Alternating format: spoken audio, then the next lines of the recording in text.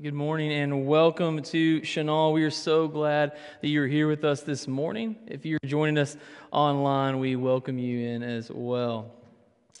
Now, when I was in the 5th grade, a common thing for us to do was to go to the movies. I grew up in a small town, kind of like Sonic movie theater. I mean, it's kind of it, but a good place to grow up. But we would grow up and we would go to the movie theater a lot on the weekends. And what we would have to do to find out what movie we wanted to see was we didn't get on our phones, we didn't get on the computer. What we often did was you either called the movie theater on an actual phone, landline, and you would listen to an automated recording of the different showings, or you could go to the newspaper and you would go to the bottom right section of one particular area and it would have the showtime listings. And from there you could pick out what movie you wanted to watch. And so like a standard Saturday evening, my friend John Ashby and myself were doing this. And we went to the newspaper, we found the movie that we wanted to watch, and we told our parents, hey, if you'll drop us off at the movies at 7 o'clock, give us some money, we'll go watch a movie on a Saturday night. And we did that. Kind of very common thing for us to do. And so we go to the movie theater, our parents drop us off. And I need to emphasize, this is where it's going to get scary for some of you. This is the time before cell phones. They didn't exist. We did not have a pager or anything like that. And so anytime my parents dropped me off for them somewhere, it might have been the last time I'd ever see those people again. I mean, it's just kind of how it worked. In the days before cell phone, it was like, sayonara, we'll see you later. They drop us off at the movie theater. John and I go up to the ticket booth. We give the cashier our money, and she says, that movie's not showing tonight. Now, this is the first time in my life that I remember feeling completely disconnected from my parents. Because in this moment, I recognized my parents had gone. They've left the parking lot, left the mall area where the movie theater was, and John and I were alone. Now, a lot of my friends, pagans, would do this, and they would tell their parents the wrong showtime so they could have a night out on the town. That's not what John and I were doing. We were good Christian boys. But we found ourselves at the movie theater. I cannot get this situated. So we found ourselves at the movie theater on a Saturday night without any way home. And we stood there for a little bit and we thought, what are we going to do? Like, do we just live here now? Is that what happens with our existence? And eventually we decided we've got to start thinking of people who are at home on a Saturday night. And I knew the perfect person because I knew that my grandmother, Miss Janine Oglesby, would be at home on Saturday night getting ready for church the next day. And we went to, and this is another scary part for some of you, a payphone.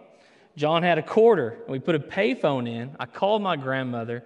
I said, Grandma, John and I, we're stuck at the movies. We got the showtime wrong. Can you come pick us up? She said, give me 15 minutes and I'll be there. And that night, my grandmother, in her rollers and nightgown, picked us up in her Sunday Cadillac from the movie theater. Now, I tell that story for 2 reasons. One, to give my grandmother a shout out. She's one of the greatest people that I think ever lived. And I didn't expect my Savior that night to show up with rollers in her Cadillac, but it was a Cadillac that had the good lights, is what she would say. But I'm telling that story really because it was the first time that I remember feeling truly disconnected from my parents. And I'm sure there were other moments, but in that moment, being at the movie theater, watching my parents drive off, recognizing I had no way to contact them, recognizing that I couldn't chase after their car, I couldn't call them on their cell phone and immediately tell them, hey, we got the movie time wrong, can you come pick us up? And in that moment, there was fear, there was anxiety about what we should do next. But now, the idea of being disconnected or unplugging is beautiful. As a kid, it was scary. But as an adult, it's something that I yearn for and look forward to. See, we live in an extremely connected society. And hear me out, I don't necessarily believe that this is a bad thing. I mean, have you ever found that funny meme or picture and immediately thought of the person who would love this funny, silly joke? Connection allows us to immediately send those memes and gifts, like what Ron Renard is probably doing right now to my phone. I'm messing with you. But grandparents, for example, when have you received a FaceTime from your loved ones, your grandkids? It probably changed your days. Our children who are 7 and 4, they know how to FaceTime. Judah knows how to text. Isla thinks she does, but you're just going to get a jumble of letters and normally a smiley face. But one of Isla's favorite things to do is to FaceTime and just see who's going to answer. And I believe it was Tommy Coy who on Christmas morning got a FaceTime call from Isla when she was just so excited that Santa Claus had come to town. Just get your phones ready because it's coming. And although this connection can be beautiful, it can also be exhausting. For a moment, I'm going to play an audio clip. And I just want to play it for about 10 or so seconds, and we're going to ask you by show of hands how you feel about it. All right, Miles, just play it.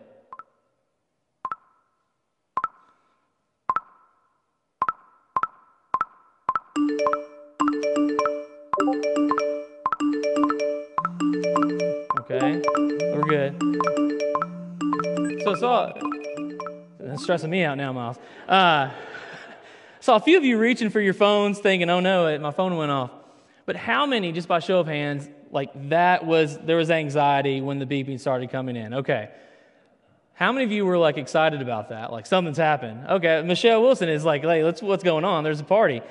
My point in that is this, that it's a good thing to be connected, but it can also be overwhelming. See, if all of our phones and connected devices did was provide us with humor or funny videos, we probably wouldn't have the apprehensions that we have when it comes to them. So prior to the invention of the iPhone, Steve Jobs said this. People don't know what they want until you show it to them. I thought a lot about that quote as I thought about a sermon on disconnecting. Because we have to be careful what we consume and more specifically, what we invite into our lives. I found a study this past week, I think it's from ZD Tech, that says the average American spends 5.4 hours a day on their phones. Now, I can do the math very quickly in my head. I definitely didn't do it ahead of time. But that's over 80 days a year. If we were to add all that time up, I just want you to think about that and feel the weight of the amount of times that we spend on our phones. 5.4 hours a day. Now, one of the things that I like to say a lot when I'm preaching is I'm not preaching at you, I'm preaching with you. Because I am one of the worst offenders of this. And when I saw this quote, it made me think about my kids. What am I missing in their lives because I'm consumed with my phone? Where I found myself on TikTok or Instagram, I'm doing all these things, and I'm missing things because I am one of these average Americans that spends this amount of time connected to their phone. Now, in regards to what we consume and how it affects us, Jesus says this in Matthew chapter 6. Jesus says, the eye is the lamp of the body. If your eyes are healthy, your whole body will be full of light. But if your eyes are unhealthy, your whole body will be full of darkness. If then the light within you is darkness, how great is that darkness? See, if we are honest with ourselves, sometimes our phones can create a cloudy view of life. So, for example, I am a minister at what I believe is the best church in Central Arkansas. I legitimately love being here. I love each and every one of you. I think that you are salt of the earth people, and I think you're fun. And I think that's a huge thing for me. I love laughing. I love enjoying life with all of you. But if I were to comb the internet, comparing myself and my ministry ideas to other pastors and congregations, the joy that I get from being here, from being a part of this congregation, could be stolen. A phrase that my dear friend Christy Oldham and I used to say a lot in the office was, comparison is the thief of joy. There were times where we would look at our ministries and we would compare them to churches down the street or in our larger Central Arkansas region and be like, why could we not do that? Or why are we not doing this and that? Instead of recognizing that we are here in this moment with an amazing group of people, that we should not allow comparison to steal that joy that we have. And I'm reminded of my roots and my upbringing in the Commonwealth, and a phrase that we love to say is, you is who you is. But when we live on our phones, we allow comparison to inundate our lives. And those things that we are excited about and filled with joy become weakened and watered down when we compare ourselves to what other people are doing and the lives that they are living. And I know it's hard because a lot of our time and our energy exists online and through social media. But we have to approach that with the right mind frame. It was Brad Wilcox who recorded this in an article that he wrote. Somebody said, social media used to be an escape from real life. Now real life feels like an escape from social media. I've loved that quote as I wrote this sermon because I think a lot of us feel that way. But look at what Paul says in his letter to the Ephesians. In this, Paul writes, "Be very careful then how you live, not as unwise but as wise, making the most of every opportunity because the days are evil." And this quote from Paul reminded me of a passage from Nicholas Carr's book, The Shallows, What the Internet is Doing to Our Brains, where Carr writes this: "Our rapid-fire toggling between spectacles, an episode of a Hulu show here, a Spotify album there, and scanning a friend's blog post works against wisdom in the moment by eliminating any time for reflection or synthesis before the next thing beckons." Let's go to the next one. But it also works against wisdom in the long term. As brain research is showing, our overstimulated brains are becoming weaker, less critical, and more gullible at a time in history when we need them to be sharper than ever. And so I've given you a lot of the concerns and the cautions regarding the influence that our connection has in our lives. But what do we do? As I've said a few times, over the next few weeks, what we are looking at are how to live like Jesus. We must look at the teachings and ministry of Jesus to learn how to live our lives. See, time and time again, Jesus removes himself in order to connect with God. When the noise of life got too loud, what does Jesus do? Does he turn it up? Does he log into Twitter to throw a keyboard grenade? No. Jesus unplugs. And we're going to look at just a few quick passages. The first one is in Matthew chapter 14. When Jesus heard what had happened, he withdrew by boat privately to a solitary place. Hearing of this, the crowds followed him on foot from the towns. In Mark chapter 6, immediately Jesus made his disciples get into the boat and go on ahead of him to Bethsaida while he dismissed the crowd. After leaving them, he went up on the mountainside to pray. Two examples where Jesus removes himself in order to reconnect with God. In Luke 4:42, in John 6:15, Jesus, knowing they intended to come and make him king by force, withdrew again to a mountain by himself. Over and over again, Jesus removes himself in order to reconnect with God. In Luke 6:12, one of those days, Jesus went out to a mountainside to pray and spent the night praying to God. And even on the night that he was betrayed, Luke 22:41 states that on reaching the place, he said to them, "Pray that you will not fall into temptation." He withdrew about a stone's throw beyond them, knelt down and prayed. In each of these examples, Jesus retreated in order to re-enter. In each of these references, Jesus removes himself and unplugs and goes to a solitary place in order to recharge so that he can re-enter and return to the bustle of daily tasks and the needs of others. The examples of Jesus are brilliant in regards to how to literally remove ourselves from the chaos and noise of life. And we see in the example of Christ what it looks like to disconnect in order to reconnect with our Creator. But I want to close on a passage that our students in Children's Church are learning this morning as well. And although they are learning from a puppet, I can't guarantee I'm going to be that theatrical. But I want to tie into what they're learning because I think it's a beautiful passage that connects us with what it means to disconnect in order to focus on Jesus. See, in his gospel, Matthew records a story of Jesus walking on the water. And the story begins with Jesus literally asking the disciples to go ahead so that he can have time alone. Let's pull that up. Is that Matthew 14? Yes. So immediately Jesus made the disciples get into the boat and go on ahead of him to the other side. While he dismissed the crowd, after he dismissed them, he went up on the mountainside by himself to pray. Later that night, he was there alone, and the boat was already a considerable distance from land, buffeted by the waves because the wind was against them. And so shortly before dawn, what Jesus does is on the next slide, he went out to them, walking on the lake. I've studied Scripture my whole life, my entire academic career, and this passage of Jesus walking on the water, how nonchalantly it's written, always blows my mind. But instead of waiting for the boat to come to him, Jesus walks out on the water. Verse 26, when the disciples saw him walking, go back real quick.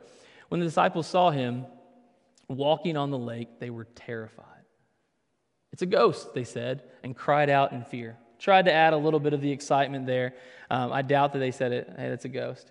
They probably said it with an exclamation point. Likely the first time in their lives that they'd ever seen anyone walking on water. And the response, the identification of it being a ghost means that they were terrified. They had no idea what this could be. Let's go to the next slide. And so Peter, I love Peter because Peter is willing to take these risks. He's willing to trust in God. Over and over again, Peter is the individual who wants to respond first. He's that kid in class that the second the teacher says, do I have a volunteer? Hand goes up. Some of you like that kid. Some of you didn't like that kid. It's your choice. But Peter is that kid. He's got an answer. He's ready to go first. And so Peter, upon seeing this and having this brief exchange with Jesus, basically says, Lord, if it's you, tell me to come on the water.